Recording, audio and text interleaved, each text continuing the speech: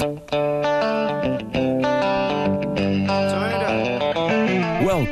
to I Communicate on Full Service Radio, 830 WCRN. To join the conversation, call 508-871-7000. Now, here's your host, Mark Altman. Welcome to I Communicate. I'm Mark Altman and glad to be with you here. I am the founder of Mindset Go, where we help people become more confident and effective communicators by using emotional intelligence and by recognizing opportunities to influence people's thoughts, feelings, and actions. So let's get right into this today. We're talking about the opportunity to advocate for what you need and want. And I was thinking before the show today, I was like, what's the reward for speaking up? Because I know a lot of the negative things we tell ourselves about speaking up. But what's the reward for speaking up? And, I want to start at the executive C-suite level. Because put yourself in their shoes for a minute. Some executives are managed by a board that they have to answer to. If you're a CEO and you don't have a board, then who are you answering to eventually, right? If it's your company, it's nobody.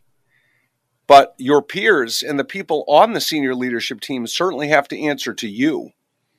There's always something to answer to. And if there isn't someone to answer to, there's always something to answer to. And it could be revenue. It could be growth. It could be employee satisfaction. There's lots of things that people have to be accountable for.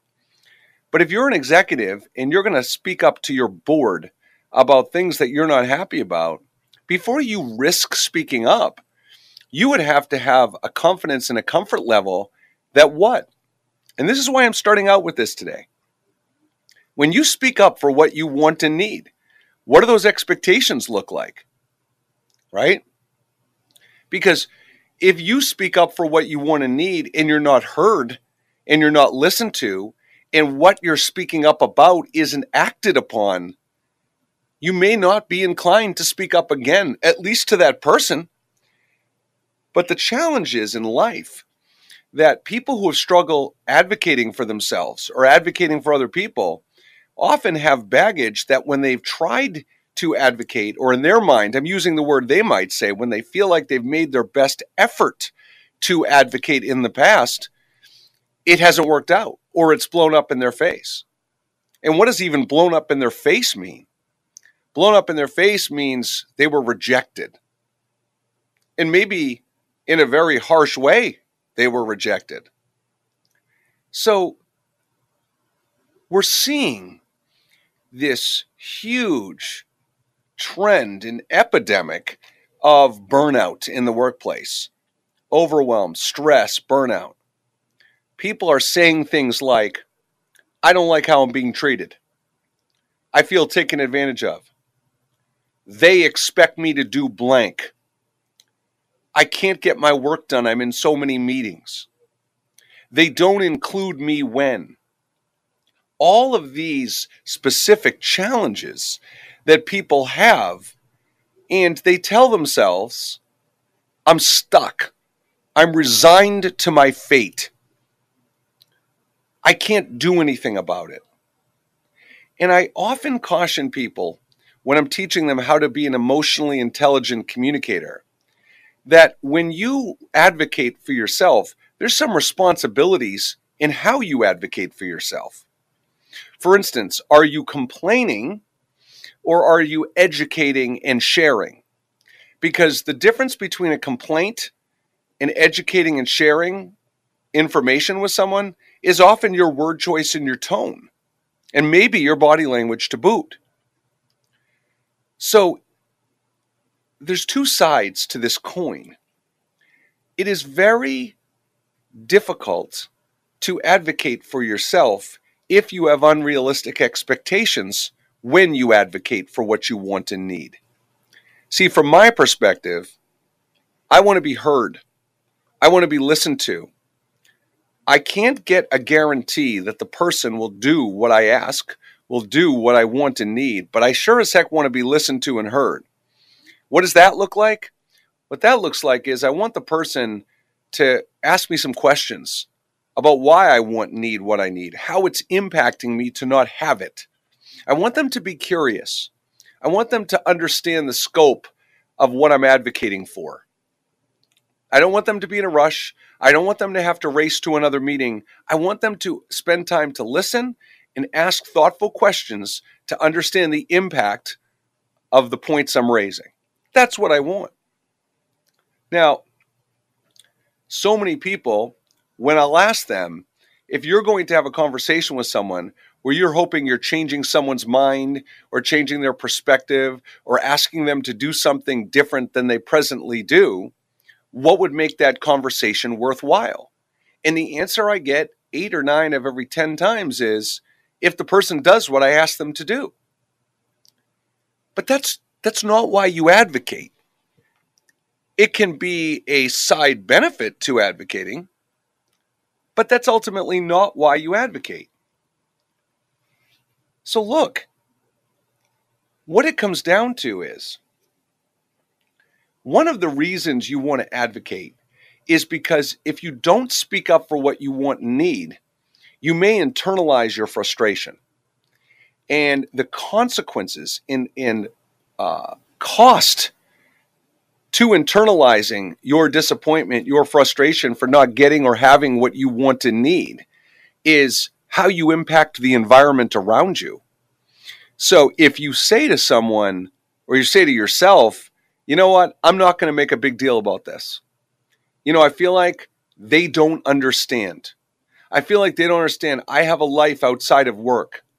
They don't understand that I haven't seen my kids all week and I don't want to work tonight. I want to spend time with my kids. I feel like they don't understand. And the truth is, they may not understand. You know why? Because people get caught up in their own lives and their own responsibilities and their own pressures. So frankly, they may not understand.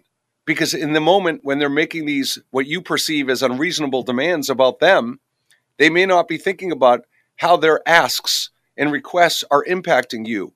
Physically, emotionally, mentally, how it impacts your motivation, your productivity, your excitement for the job. They may not understand that. They also may understand it, and they may not care. There is that.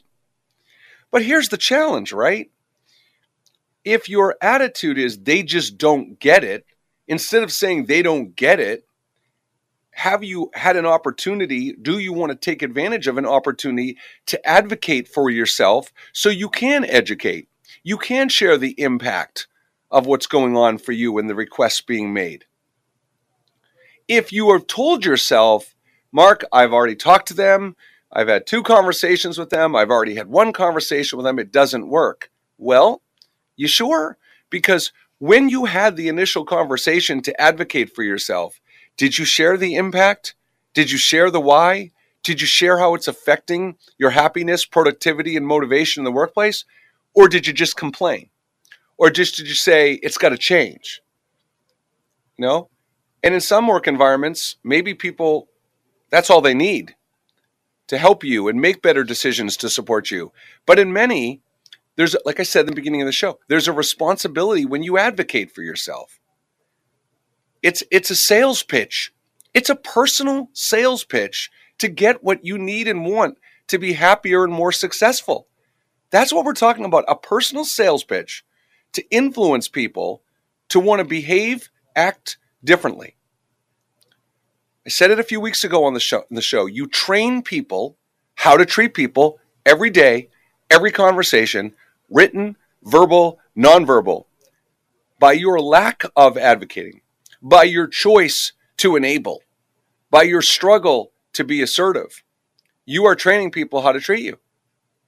And don't get me wrong. It's not that I don't have empathy. I understand there's a lot that goes into being assertive and being comfortable advocating. I get it.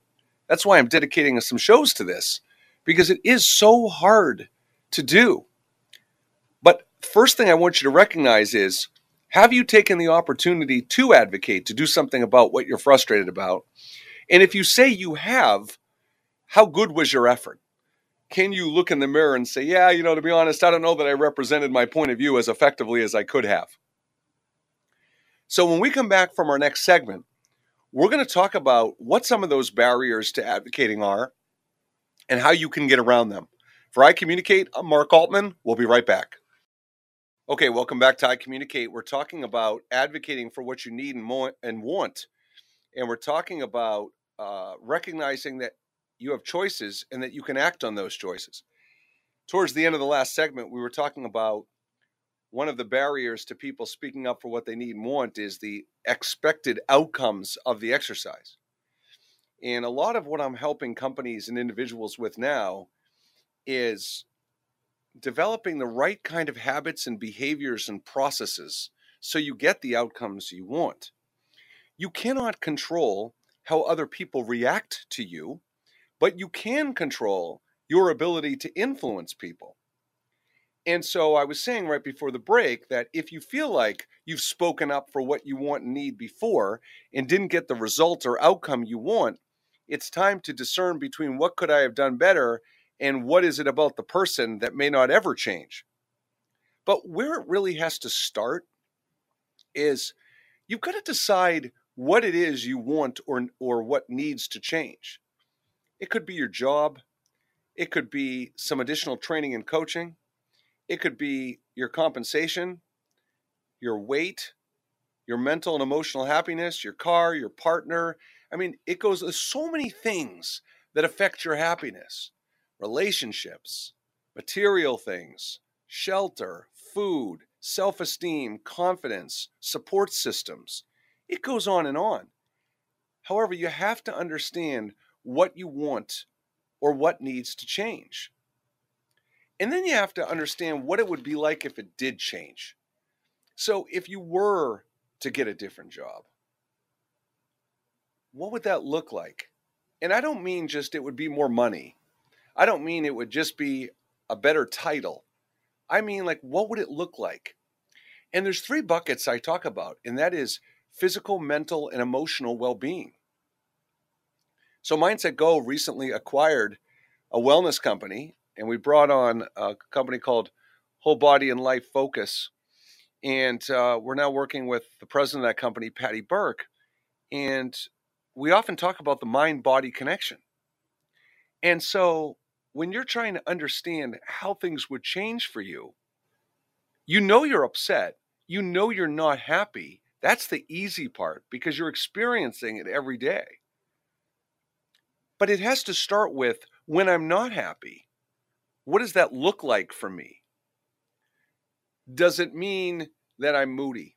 Does it mean that I like to isolate myself emotionally and not really be around people?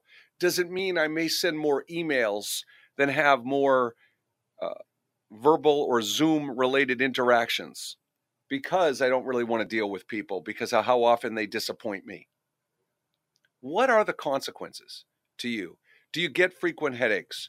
Do you go home from work and you have zero energy? So when your partner or when your children or whoever is in your life is waiting and excited to see you and spend time with you, you don't have that time or that energy, more importantly. How does the stress and anxiety affect you? We're talking motivation. We're talking motivation around relationships. We're talking about motivation around free time.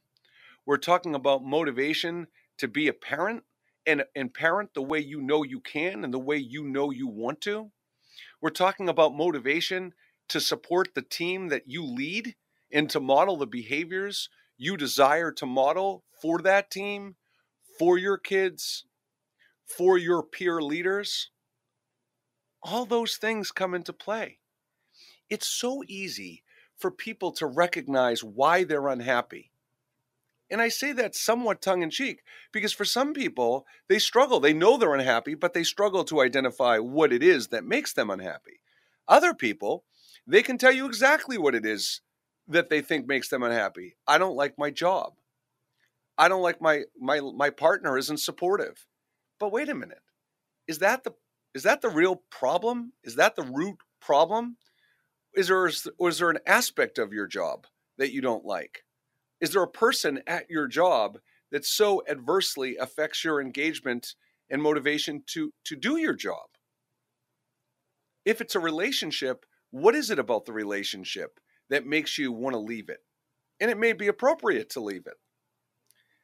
But what people typically think are the things that make them unhappy are often not the actual things that make them unhappy, or it's a very incomplete narrative, and you have to dig deeper to understand what it is about the job, the relationship, the support systems that are really triggering this level of unhappiness.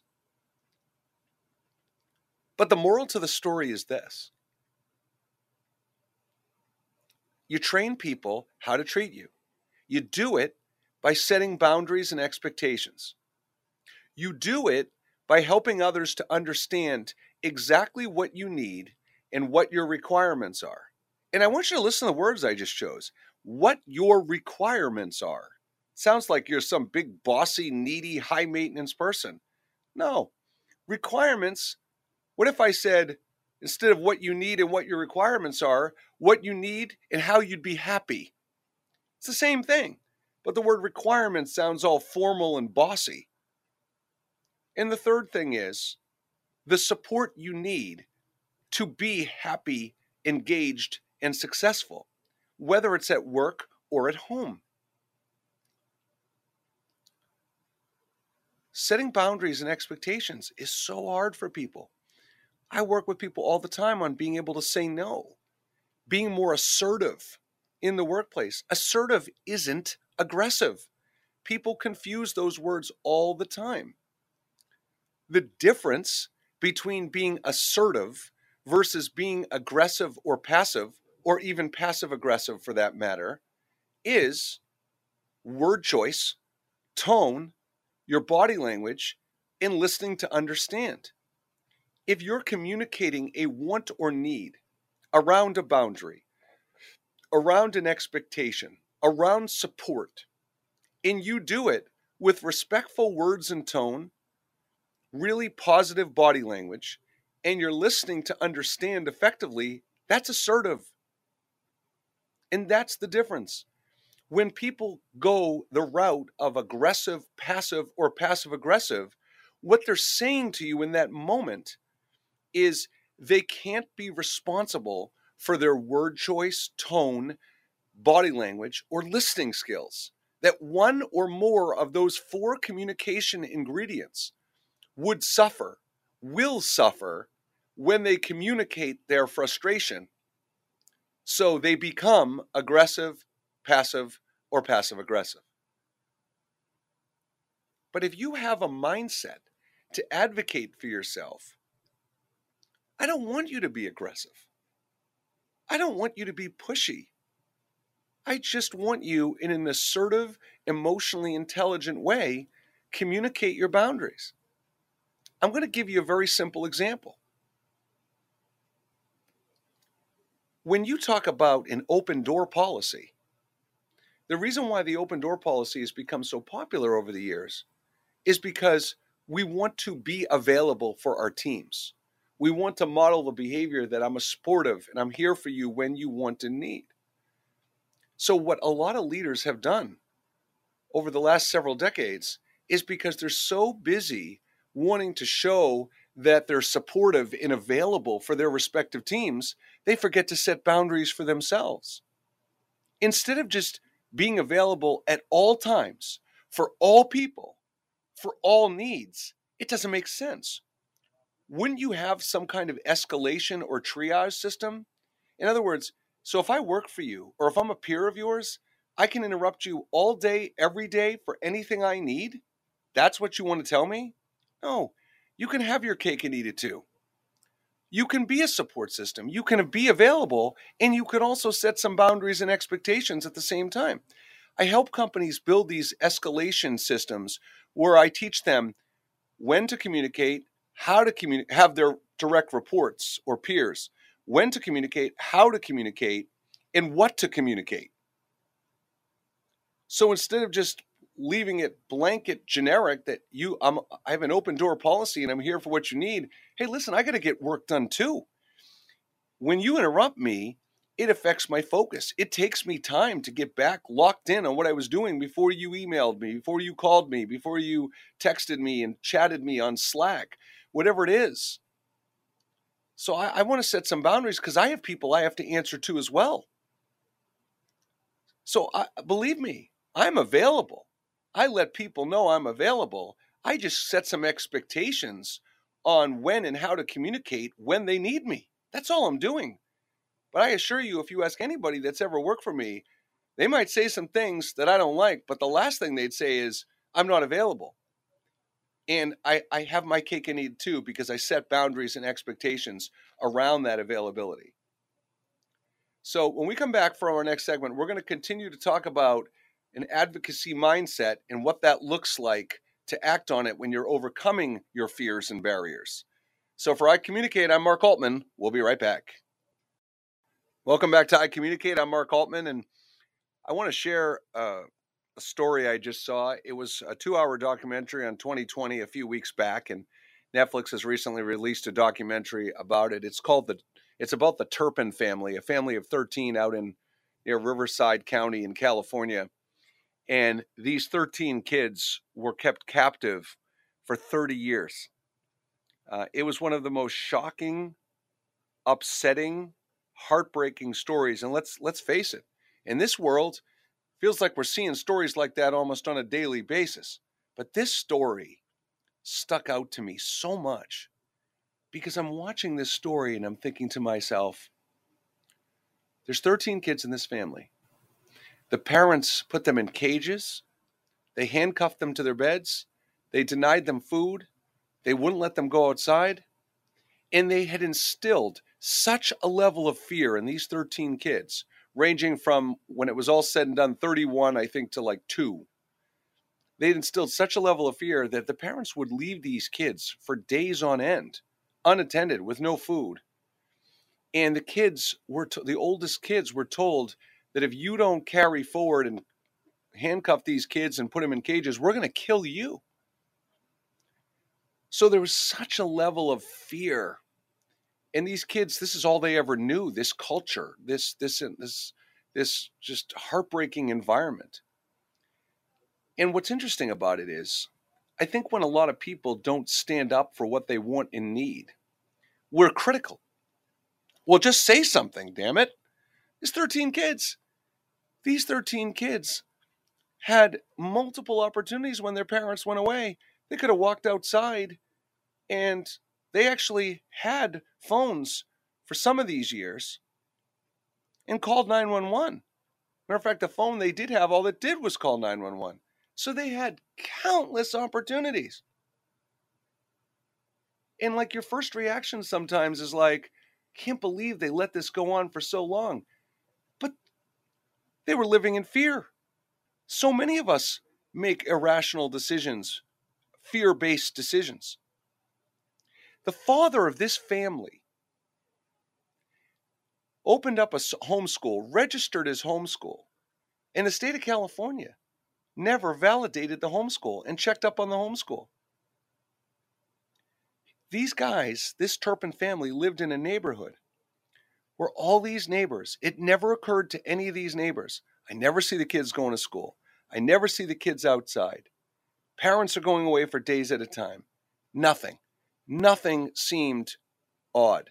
Not the public education system, not mental health services, not the Department of Youth and Family Services.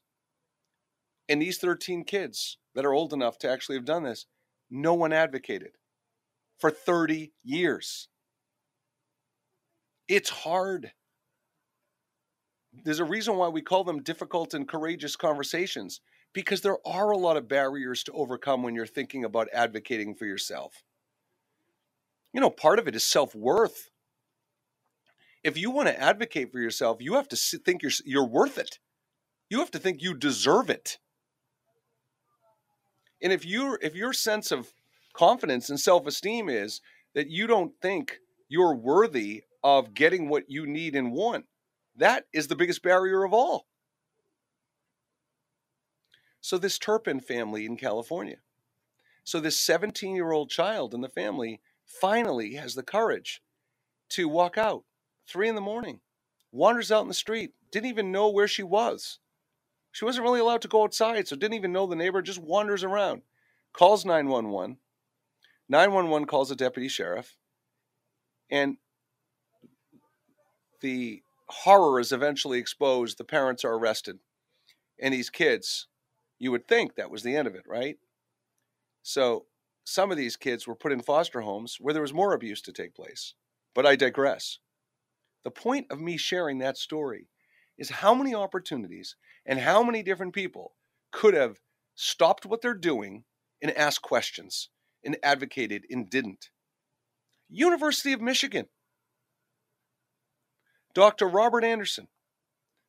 During the 60s, 70s, 80s, this doctor at the University of Michigan was alleged to have raped almost 7,000 athletes. Think about that number, 7,000. And 950 of those have come forward, have shared that multiple people knew at the University of Michigan. No one ever said anything. This guy was allowed for decades to rape athletes, 7,000 people. Now, I'm giving you extreme examples. I'm talking about this sexual predator, Robert Anderson at University of Michigan, talking about these parents that held hostage these 13 kids for a span of 30 years. So the consequences when you don't advocate for yourself in those cases are blatantly obvious, and we understand that. But I want you to understand the consequences of when you have opportunities to advocate for yourself, be assertive, have a difficult conversation, and what is the thought process that goes into that? You know, what do you tell yourself? Do you recognize there is an opportunity? Do you tell yourself, why bother? Because the person I talk to isn't going to change. Based on what? Based on you've already had this same conversation with them? Well, like I said in the previous segment, when you had the previous conversation with this person, you may not have represented your point of view all that well, which is why nothing different happened. So do we tell ourselves, why bother? Because they're not going to change? Do we tell ourselves, why bother? Because I'm not worth it? And even though you may not articulate it exactly that way, you may be thinking it, and it may discourage you from having that difficult conversation. Do you choose why bother? Because the feeling of rejection and the risk of advocating for yourself, knowing you may not get the outcome you seek, is too painful. So you say, you know what? Yeah, I don't think so. Do you not advocate for yourself because you're not necessarily having taken the time to understand the consequences to not advocating for yourself? Now, I just want to preface my comments by saying, look, I understand nothing's black and white. Everything in life is situational. If you're listening to the show, I'm not sitting here saying you should advocate for yourself 100% of the time. Because what I don't want to have happen is I don't want your mental health to get worse. I don't want it to be a situation that takes you to a bad place. So I recognize that. What I want you to do is to discern between when is an opportunity to advocate for yourself and when there isn't. Because at bare minimum, if you can slow down enough and ask yourself a series of questions that help guide you to know, is this an opportunity to speak up for me, for what I want and need? Is this an opportunity to speak up for my team, for my kids? We see it a lot with parenting. Kids don't make a sports team, and their parent goes to the coach or school and complains. They think they're doing their kid a favor by, quote unquote, advocating. Wrong. Horrible parenting. Sorry. I'm opinionated. I don't hide it. That's not good parenting. So, we're talking about advocating for yourself, but we're also talking about advocating for others and opportunities for others.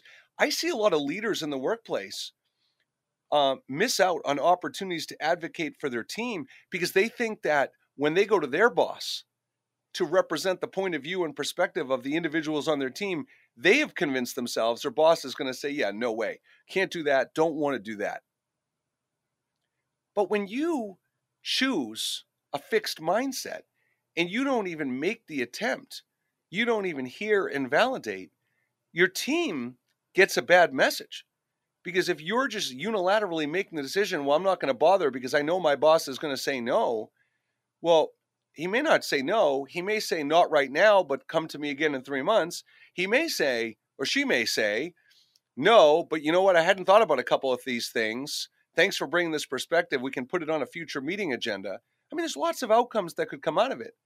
But the point I'm making is, in that moment, when you refuse an opportunity to advocate for your team because you feel like you know the exact outcome that's going to happen, not only does that send a bad message to their team, it creates a culture where they're less likely to bring you their concerns and frustrations and wants and needs, because if they feel like they're going to be shut down or not followed up with, why bother? So you may be perpetuating a why bother mindset, even if that's not your intention. So when we come back for our final segment, we're going to talk about additional areas around how you can advocate for yourself and how to overcome the barriers. For I Communicate, I'm Mark Altman. We'll be right back. Now, I Communicate continues on Full Service Radio, 830 WCRN. Once again, here's your host, Mark Altman.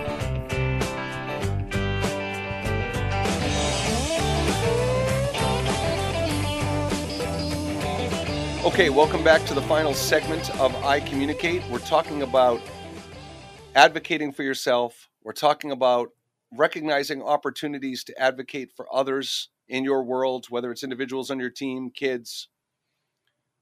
You know, it's funny, right? One of the best examples I use when I talk about advocating with leadership and parenting is when a child comes to you and says, I turned in this project, I got screwed, I got a C. So what to do in a situation like that is you say to the child, right? Everybody, I don't know if everybody knows this. You say to the child, why do you think you got a C? And why do you think you deserve an A? The obvious questions. And the child answers. And the child makes the most compelling argument. So if you're convinced of the child's argument and you think they have some good points, are you going to go to the teacher on their behalf? Or are you going to advocate for them to go to the teacher and help them prepare that discussion and what that conversation looks like? I hope you would encourage them to advocate for themselves and go to the teacher. The problem is, kids, if they're going to speak up for what they want and need, there's also a lot of risks, obviously, for them, even more so, because they don't want to be the one that doesn't fit in. They don't want to be the one that's not included. I mean, what if you're a child at a party with sophomores and juniors in high school and there's alcohol? You think a kid wants to be the one to say, no, I'm not really comfortable with that? Hell no. And you can stand by the way you've raised your children and taught them their values and, making good decisions, and you should. That's good. But if you think about it from a children's perspective, being the one that is a dissenter, they might be excluded from the group. They might not be invited to future parties or gatherings. They might be the one like, oh, you're a loser. You don't want to drink or you don't want to do pot or whatever. Can you imagine? That's so hard. Like, talk about a barrier and a risk to being a positive dissenter. If you're a parent listener and you have a formula to get your child comfortable to be a positive dissenter and to feel safe and comfortable and confident in who they are as a person, so they will speak up and make good decisions, you get an A+. You've hit the mother load. So before you tell someone, well, let's even back it up a step further. Before you're going to advocate for yourself, you need a plan, a conversation plan. What are my realistic outcomes? How should I communicate my wants and needs? I don't want to complain, because usually when people complain, that's not received well. So how do I just share my perspective? How do I educate people?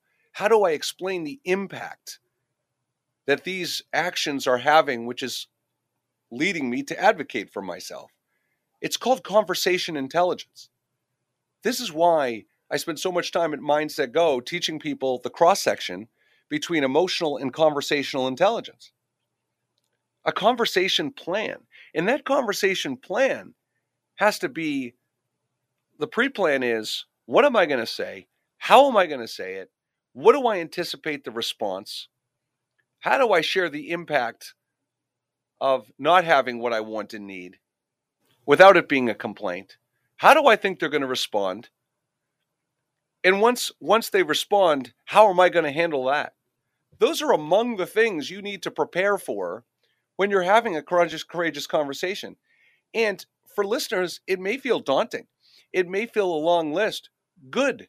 Because if you're going to have an impactful conversation where you can influence people's thoughts, feelings, and actions, you'd better put some time into it. Because doing it off the cuff, without much thought, and just kind of venting what you want need to change, it's not going to get it done most of the time.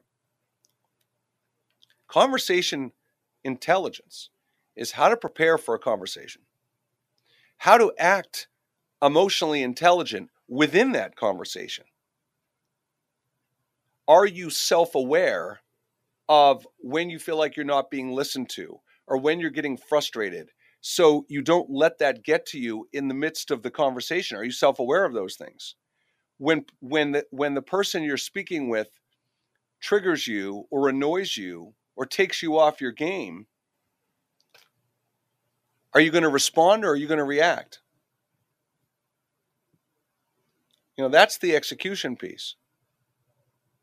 And look, what we're talking about is it's having a plan, but again, it's making sure your outcome is realistic. It is not that common, depending on the level of